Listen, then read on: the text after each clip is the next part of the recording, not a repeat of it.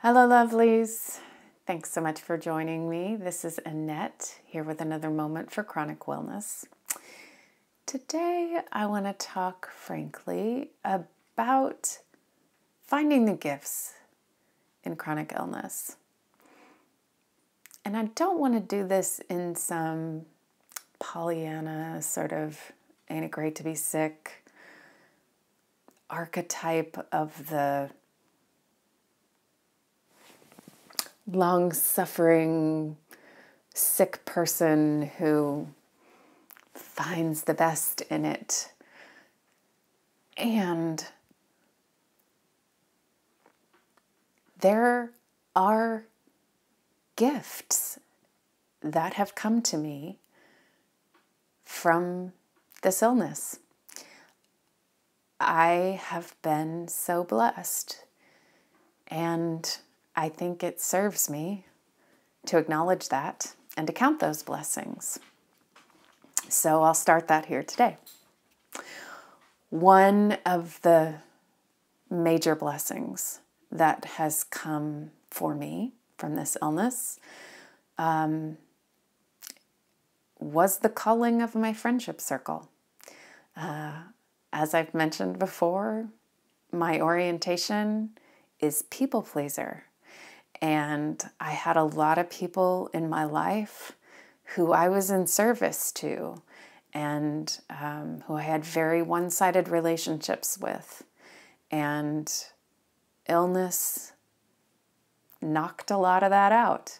People who were here just for Annette to fan their egos and pay attention to them have dropped away after 10 years of me being sick.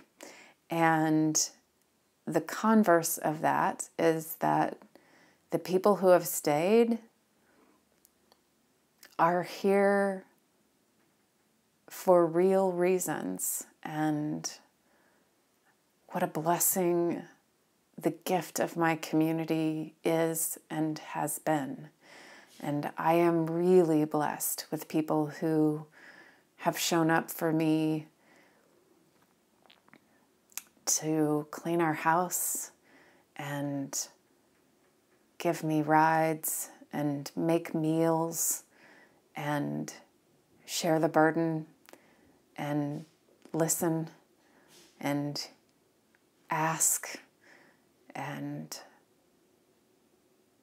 remain with me through circumstances that I would not have imagined. And so what richness I have been privileged to be given. Another gift that cannot be denied is that along with being a people pleaser, I did not understand that time and energy were my most precious natural resources. And I now do. I understand that the way that I spend my time and my energy have tremendous value. And I am not willy-nilly about how I spend them. And so I don't just say yes automatically. I think about whether or not I say yes to an invitation or an obligation. If I need more time, I say I'll get back to you. It still is a knee-jerk reaction or habit to be like, yes, yes, yes. And I don't bow to that habit anymore. I buy myself time. I check in. I think before I speak and acknowledge that the things that I give my time and my energy to are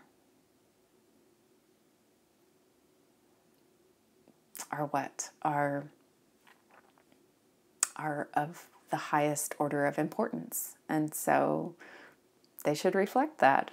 It should be reflected in, is that really something I want to do? Is that really the way that I want to be spending my time and energy? And if it isn't, I better say no, because nobody's going to do it for me. All right, those are 2 gifts. This will be continued. I encourage you to be thinking about yours if you haven't already. Sound off in that comments section. And the truth is that whether or not we are healthy, we can be well. Thanks for joining me here. We'll talk again soon.